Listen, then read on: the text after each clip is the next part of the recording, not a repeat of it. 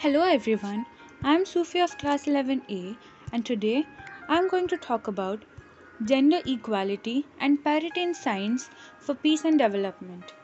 International Day of Women and Girls in Science is aiming to mobilize women from a variety of science disciplines and contribute to achieving the United Nations Sustainable Development Goals. Gender equality and parity in science for peace and development is to encourage girls and young women to not only choose science but also enjoy science. The event is all about inspiring women and girls to see the tremendous opportunities that exist in all the science, technology, engineering, and mathematics fields.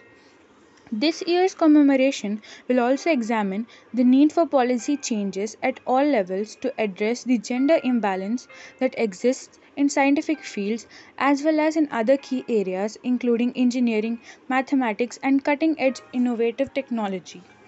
The overall objective of the celebration of the International Day for Women and Girls in Science is to give visibility to the women scientists who have made a difference in STEM fields and to encourage young and upcoming female scientists as well as girls in secondary school to look beyond the gender stereotypes and embrace STEM careers.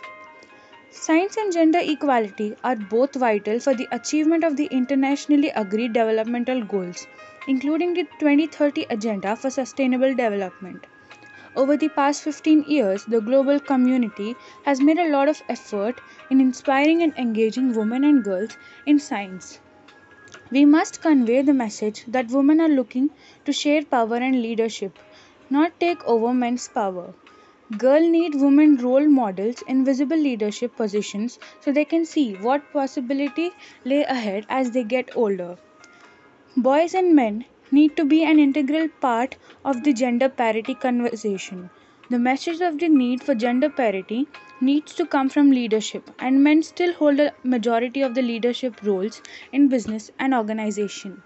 I hope we attain equality in the field of science, which helps us to make a peaceful world. Thank you.